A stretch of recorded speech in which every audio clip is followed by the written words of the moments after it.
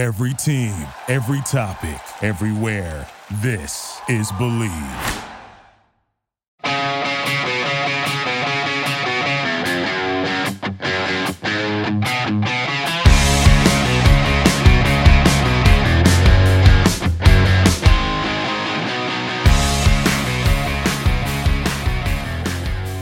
Countdown is on several fronts.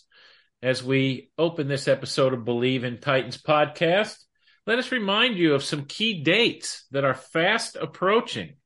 July 22nd is the day Tennessee Titans rookies report for the start of training camp. Veterans, they'll show up 3 days later on July 25th. The first practice will be July 26th.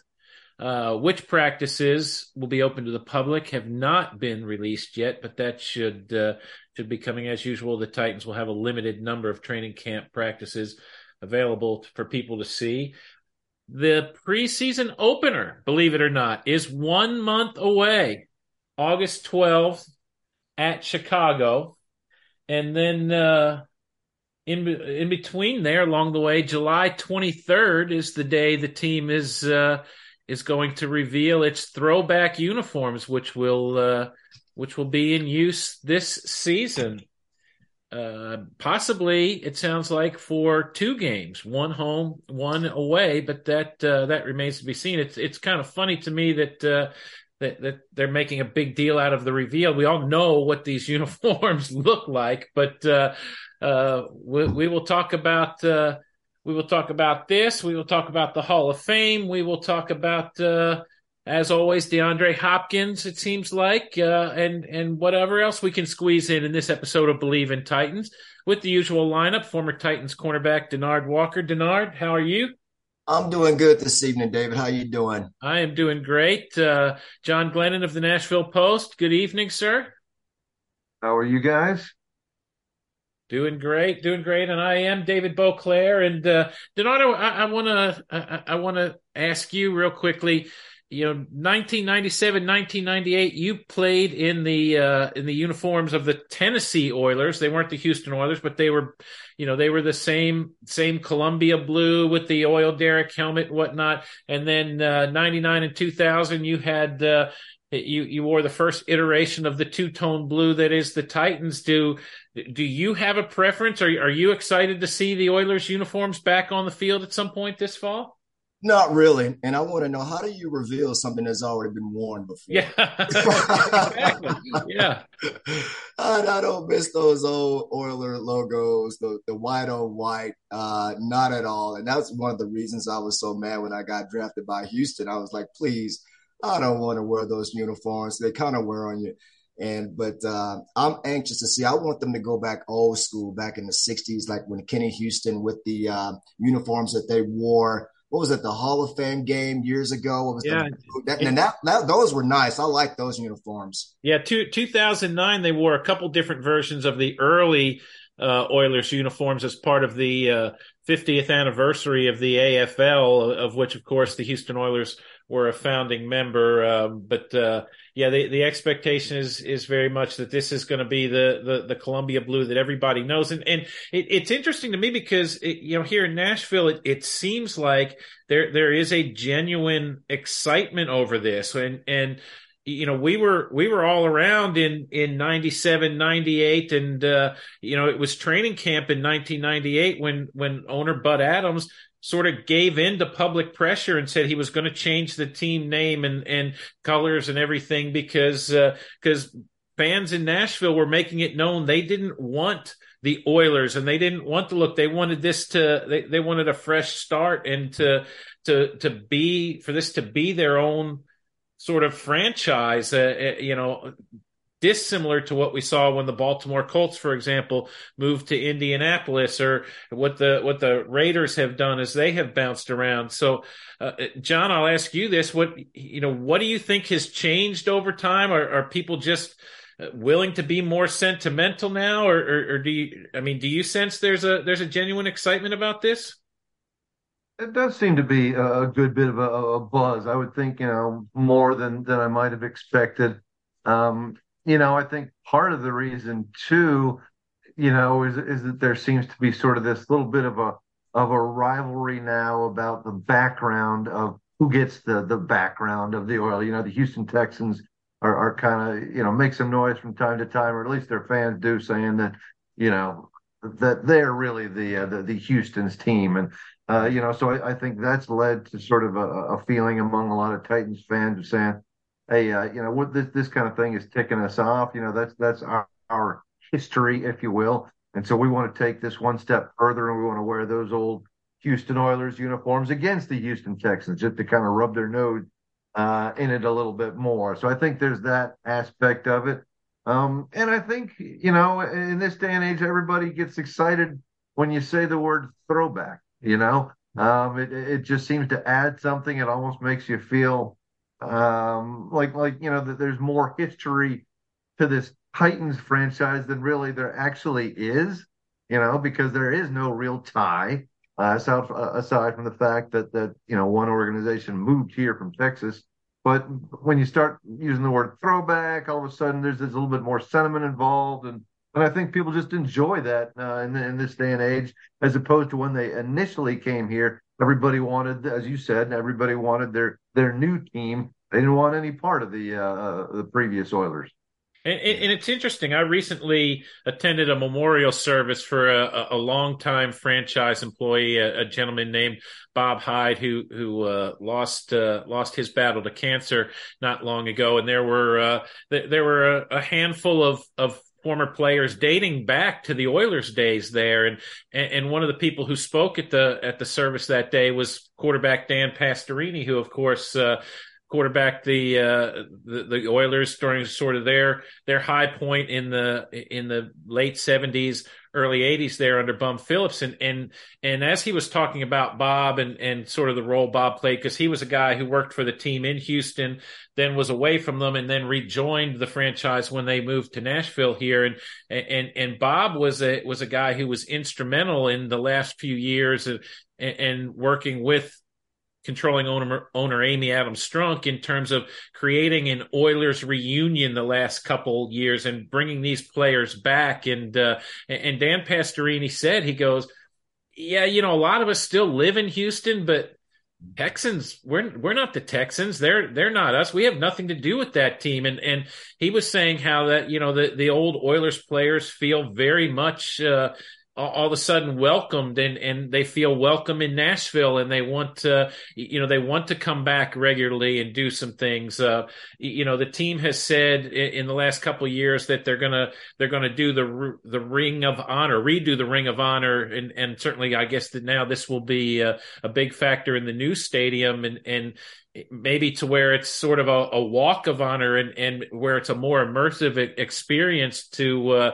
give Nashville fans a better idea of the history of this franchise. So it has been and I guess remains a process, but one that I have to say I didn't see coming when Bud Adams made that announcement back in 1998, because it was something Bud didn't want to do, but it was a business decision that had to be made, because folks were going to say that, they were saying they were not going to support the team in Nashville without some sort of change. You remember that day, Denard? Was there any sort of sense of loss or any sort of curiosity about what was going to come when that decision was made?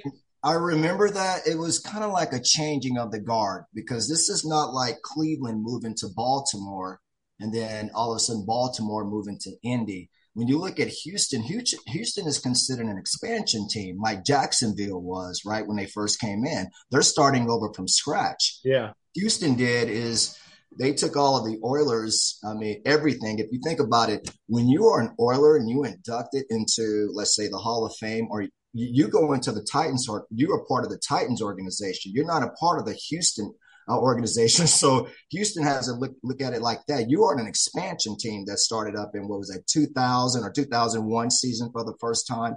So this is not the Cleveland Baltimore and Indy, if you want to look at that triangle that went down, that was ugly back in the 80s. That's something that if you look at the Colts, man, in Indy, you don't see when they go back to Baltimore, they're throwing it up in your face because people in Baltimore have moved on because now you have the Ravens. The Ravens are much like the Texans. You are an expansion team. I'm sorry, I'll take that back. Cleveland went to Baltimore and they became the Ravens, and then Cleveland should be an expansion team, right, David? Which Cleveland was an expansion team, but part of the deal with Baltimore, with the original Browns moving, was the league said you have to leave the history behind, right? And then in '99, the Browns came back and they reclaimed all of that history but they came back as an expansion franchise with Tim Couch as the first draft pick and all of that. Yeah. That's interesting because, what's the difference between Cleveland coming back unless you got to go to courts? That's a business decision as opposed to like the Baltimore Ravens. Baltimore. It's so much going on. Baltimore and Cleveland. That was something very ugly back in the 80s. I remember kids in that situation, which is why John Elway and so many other players booming in size and didn't want to play for Baltimore because of the situation with Cleveland moving to Baltimore. I remember that. That's ugly. I think the big difference is, that Bud Adams had gotten sideways with city leadership in Houston and kind of lost a PR war, and so the fans were not really behind him. And there was sort of this attitude of, just take your team and go, Bud. At the time, and there was not this great. No one, I guess, it didn't occur to anyone at that moment to say, hey, but at least leave the Oilers history, because there wasn't a sense then. I don't think immediately that Houston was going to get another team. Whereas when Art Modell said, I'm taking my team and going, I don't care what you say, the league came out right away and said, well, we're gonna get another team back in Cleveland as soon as possible. And this, it was there was so much acrimony involved in the Oilers' departure from Houston that I guess it just didn't occur to folks at that point. And while we're talking about the history of this team and Bud Adams, we should say that this week the Pro Football Hall of Fame announced semifinalists for the senior players and the coach contributor category for the next induction class. Now, it's still a long way from here to actual induction into the Hall of Fame, and there are a lot of names on both these lists, but Bud Adams is in the coach contributor category, as is longtime Titan scout C.O. Brocato, and Houston Oilers great wide receiver and punt returner extraordinaire Billy White Shoes Johnson is in the senior category. John, Bud has been talked about as a potential candidate for some time now. Seemingly every other original owner of the AFL is in the Pro Football Hall of Fame. Do you see a path for Bud to get in eventually? Maybe eventually, but I would have a hard time thinking he will get through on this round. As you mentioned, David, there's still process here to go. This has to be this group of 29 in that coach contributor category has to get whittled down, first of all, to 12. Then after that, about a few weeks after that, it gets whittled down to just one for final consideration into the Hall for 2024. And there are some significant names, obviously, in this group of 29. Not to say that Bud Adams is not significant for his contributions, with the AFL merging into the NFL, but you look at a guy like Roone Arledge, for instance, and kind of the groundbreaking achievements he had in terms of television. You look at Art Rooney's in the group, a revered, owner in Pittsburgh for so many years, and some of the coaches even too, like Tom Coughlin. I could go on with some other names as well. But for Bud Adams, as significant a role and as long a role as he played with this organization, I don't know if I would consider him, much of a favorite, especially this year with this group. to move any further. Yeah, it works against him. I think, as I mentioned, that he was sort of cast as a villain in the battles with Houston government back in the 1990s and even prior to that, which ultimately led to his departure. And on top of that, he's a quirky guy. He was not polished when he was in front of the cameras and things the way, say, a Lamar Hunt was, or wasn't a wildly charismatic figure the way an Al Davis, was that sort of thing. And you can go back, if anybody can find it, I don't even know if it's on YouTube, but his press conference the week of Super Bowl 34 in Atlanta was just a treasure trove of all things Bud Adams. It was this 45-minute stream of consciousness that took him all over the place and was really self-indulgent and at times a little bit uncomfortable, at times truly hilarious. And what's gotten lost over time was that you wonder how the AFL would have fared if not for Bud Adams, who scored the first huge victory for that league when he signed out of LSU, Denard, the Heisman Trophy winner, Billy Cannon, basically stole him away from the NFL. And Billy Cannon was the first big star of the AFL. He led the Oilers to the first two AFL championships. I think if you wanted to, you could probably make the argument that the merger might never have happened if Bud hadn't shown that the AFL could and would go out and pay to get the very best football players on the planet. And I'm curious, Denard, when you played, Bud was older and, you'd see him in the locker room after wins and things. What was sort of the feeling among the players? What kind of connection did you guys have with him at that time? David, what do you mean we would see him in the locker room? We never saw Bud Adams, but one time, and it's this interesting story. Only one time have I been close to Bud Adams. Is that right? Yes, he never came in the locker room, not one time. And the only time I saw Mr. Adams was in 1999 before we played Buffalo. He was in the team hotel. He didn't speak. He was just getting on the elevator. I got on the elevator the same time he did, and it was weird. He called me. He said, is this Anthony Dorsett? And I said, no, this is Denard Walker. I'm the one you're going to have to pay next year. So that was that's my most vivid recollection of Mr. Adams. We never saw him. Floyd Reese kind of acted as that role, but Mr. Adams, no. But he was, he did a lot. Like I said, I can't complain because he did sign my checks for 4 years, and he made my life so much easier. And he's done a lot for this league. You're talking about, I know people in Houston are a little bitter, and they should be, but life goes on. But for me, David, it's weird that I don't want to get into, but when you texted me earlier and you talked about C.O. Brocato, David, I could talk all day about C.O. Well, that was my next question. That's a name a lot of people don't know outside the football world, but everybody in the football world knows C.O. Brocato, right? David, C.O. Brocato, I can sit here and talk about. We call him CO. He's the one, he came down to LSU and worked me out. And he was a tough joker. Let me tell you something. He was tough as nails. And David, he was a long-time football coach, a high school football coach in Louisiana. He was a kicker in the 50s for Baylor and a linebacker. And CO actually lived here in the North Texas area. He lived in Arlington. And David, let me just give you a quick story. So CO came down to work me out at LSU like he did about 1,000 other players. When he worked me out, I must have been tired that day. It wasn't my best workout. So usually when I finish a workout, the scouts, they'll call my agent and let him know, this is how he worked out today. Well, my agent, he called me. He says, listen, Denard, CO just talked about how horrible you look. He said, you look sluggish. You're too high. You're tired. And I said, well, John, keep going on.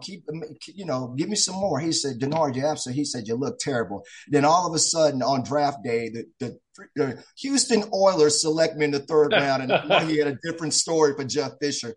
But, he scouted so many of us. He gave us a chance. That's really your first kind of interaction with the head coach is what he gets from the scout. So for me, it was an amazing. He was an amazing individual because he impacted my life. Because everything he told my agent, he told something different to the Oilers organization. And CO was he was a crafty guy. Like he had connections with at every college football facility in the country seemingly, and like that's that's sort of a big deal apparently in the scouting community is can you get in the facility? Can you get a look at practice film? Can you, who's the first one to get a look at film? And apparently CO was legendary, I believe it was, for showing up with donuts for the equipment guys, because the equipment guys are always the first ones in the building anyway. And he's like, hey, just show me where the video room is. I'll find what I'm looking for. And he'd be in there, in some coach's office looking at film, and the coach comes in like, who are you? What are you doing here? And then the next thing you know, he and CO are like best buddies. And there was a time there, particularly about the time that the franchise moved and whatever. If CO Brocato heavily endorsed a player to Floyd Reese, it was almost a guarantee that they were going to draft the guy, and that didn't always turn out for the best. There were some notable misses there, but CO was sort of if you got the final stamp of approval from him, you were definitely on the Titans draft board. John, I want to ask you too then real quickly about Billy White Shoes Johnson, a dynamic return man, pretty good receiver.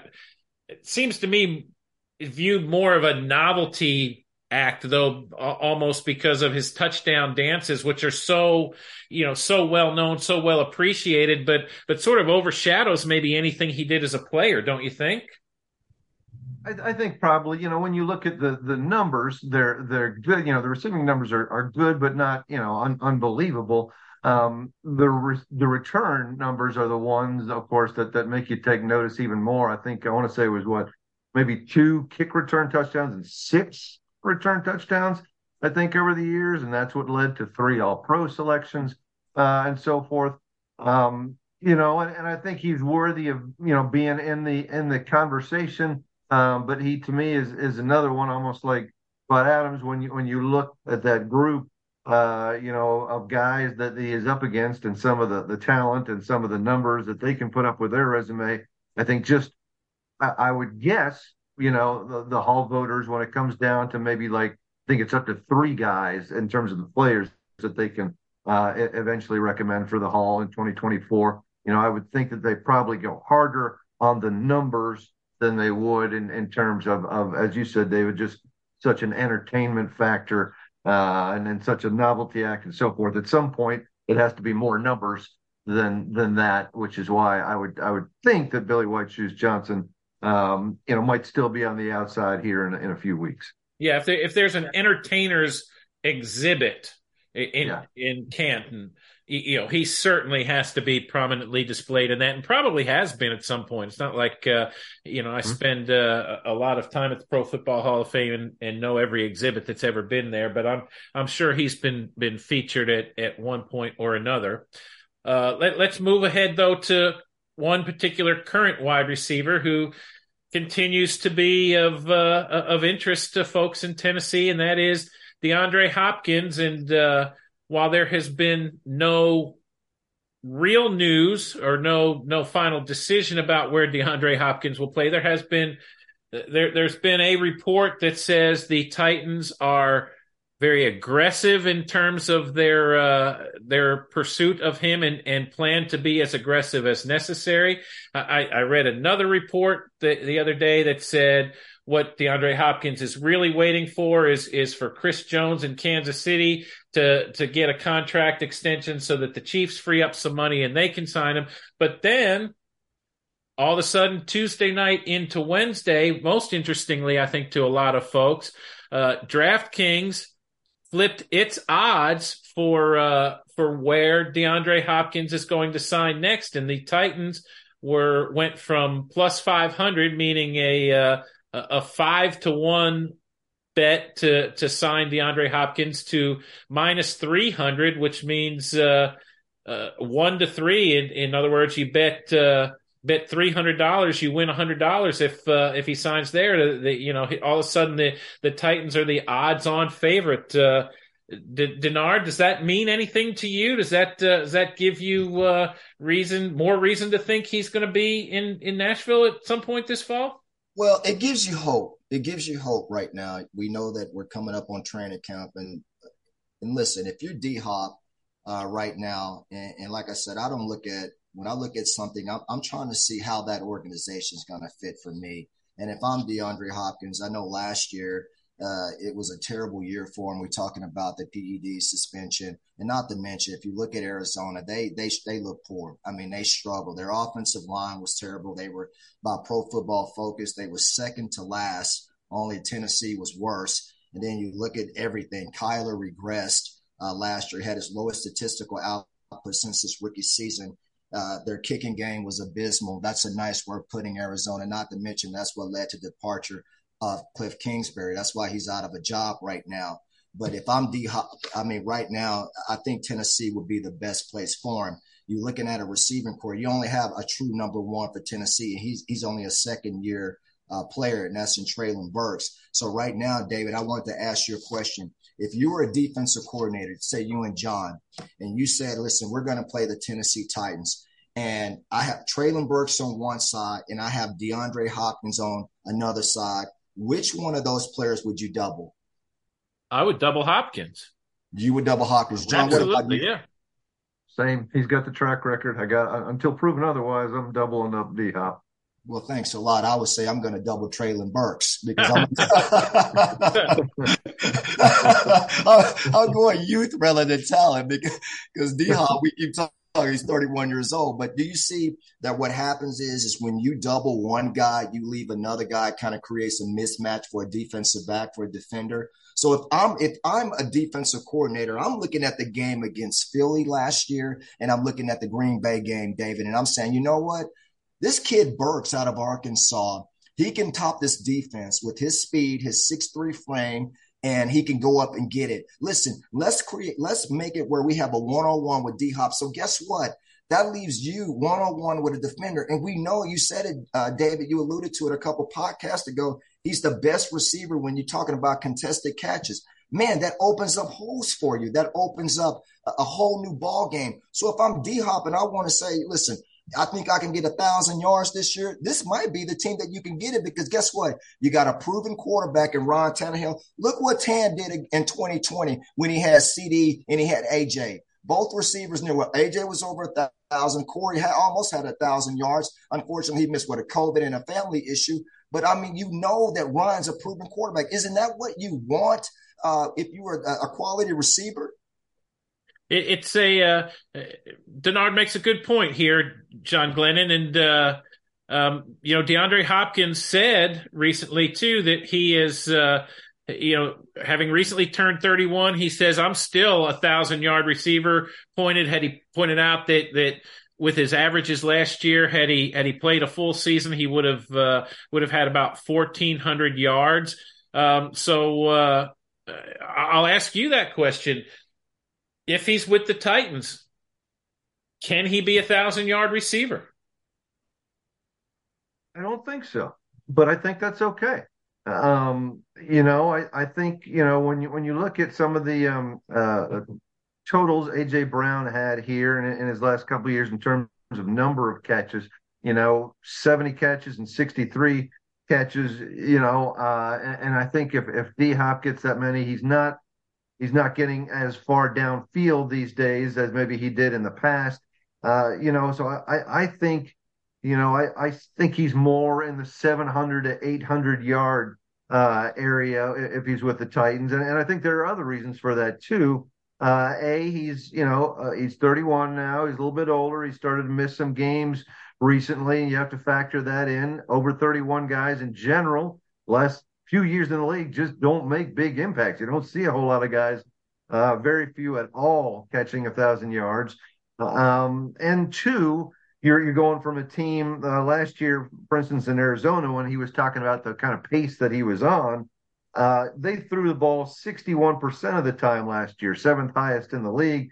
And you're looking at a Titans team that threw the ball 48% of the time, 29th in the league. So it's a difference. There's going to be a difference in volume if he comes to the Titans as well. But again, I say it's not the end of the world if he ends up like in 700 or 800 yards, because as Denard was just pointing out, what happens is you get a guy like DeAndre Hopkins out there, and he gets a lot of double coverage maybe to start out the year. That is indeed going to open plenty of room for Treylon Burks, potentially for Kyle Phillips as well. Now, maybe as the year progresses, and if Treylon Burks progresses well, if he's making a lot of catches, all of a sudden that coverage does start to shift towards Treylon Burks.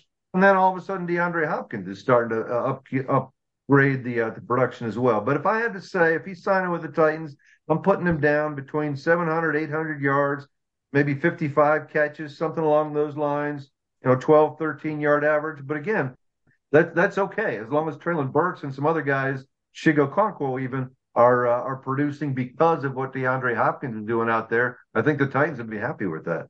I will say, and Denard has talked about this repeatedly in recent weeks, the one thing that would really help in this situation if DeAndre Hopkins signs here is that there's not going to be any adjustment period where the coaches are going to say, okay, let's figure out what this guy can do and how we can fit him into our offense. With new offensive coordinator Tim Kelly has called plays for DeAndre Hopkins specifically during his time in Houston. I'm sure he's got a whole section that he's ready to just dump into the playbook right now. If the moment DeAndre Hopkins signs, if he signs with the Titans, it's like, okay, here's the DeAndre Hopkins package. These are all sorts of things that'll take advantage of his absolute strengths, and I would assume there's a lot there in the red zone too. That's where, to me, whether he gets 1,000 yards or not is almost meaningless. If he catches 10 to 12 touchdown passes and 9 of them are in the red zone, then that's where that's where he has a chance, I think, to really, really make a profound difference on this team, because that's, we all know that's the hardest part of the field for wide receivers to operate. It's, back to what Denard just mentioned, you're going to be contested on pretty much every throw, every catch there. And, so that's where, that's where things could go really, really well, and where there won't be sort of a ramp up period in terms of his productivity. And I think we've talked about it too. What's the reason for the delay? Is it that he simply hasn't gotten the offer he wants? Is it that he just wants to take his time, maybe wait till the halfway through training camp, something like that? We don't know why he's waiting. If it's that he's not gotten an offer that he thinks is worthwhile, then if you're Titans fans, you're hoping he signs here and does so with sort of a chip on his shoulder too, where he's like, okay, I'm going to show 31 other teams in this league, you should have been opening your checkbooks for me. And if he's highly, highly motivated that way, I think everybody would have reason to be excited about DeAndre Hopkins and what he could do. So, Denard, you any change in your thinking that it's going to happen wherever it happens before training camp, or you think he's going to wait into training camp still? He's probably going to wait into training. I hope something happens quickly, because you do need to if you're a first year, like with D-Hop, and let's say you sign with Tennessee, you need to get yourself familiarized with Ryan Tannehill. You need to develop some chemistry. You don't need to come in and say, well, I know Tim Kelly knows me. He knows what I can do. I think you need to come in. You need to create. You need to work together. You need to understand. You need kind of how Ryan needs to understand how D-Hop works, like where I want the ball. That's what receivers will do in free agency. They come in and the first person they're going to talk to is the quarterback.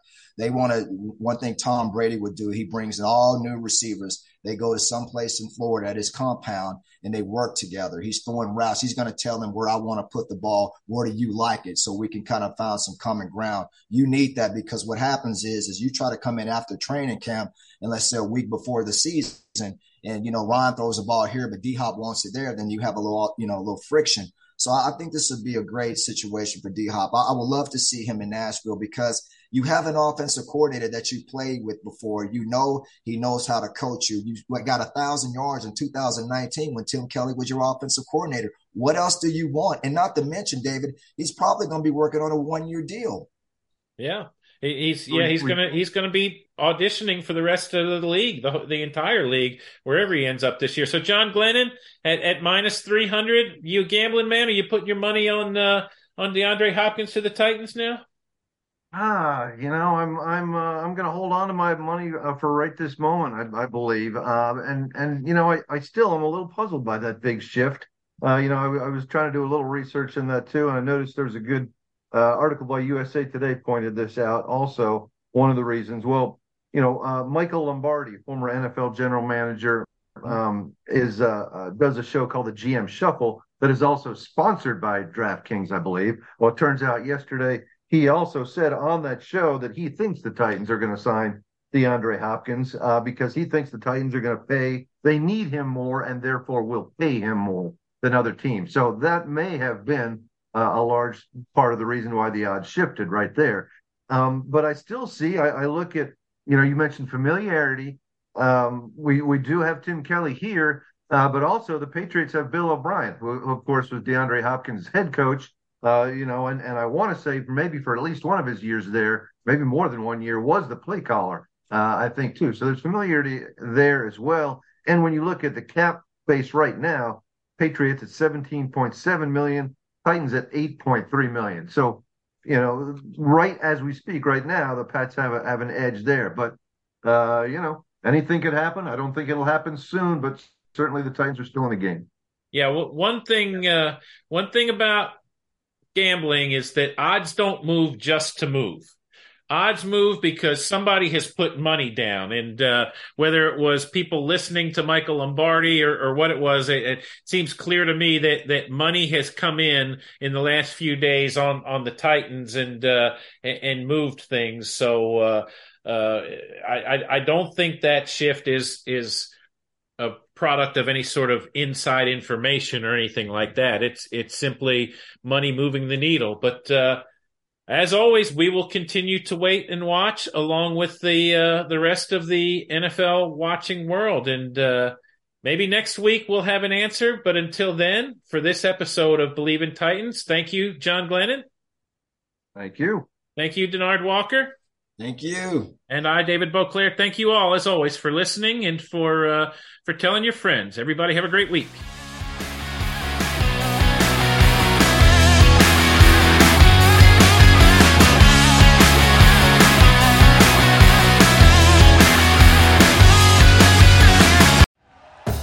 Thank you for listening to Believe. You can show support to your host by subscribing to the show and giving us a 5-star rating on your preferred platform. Check us out at Believe.com and search for BLEAV on YouTube.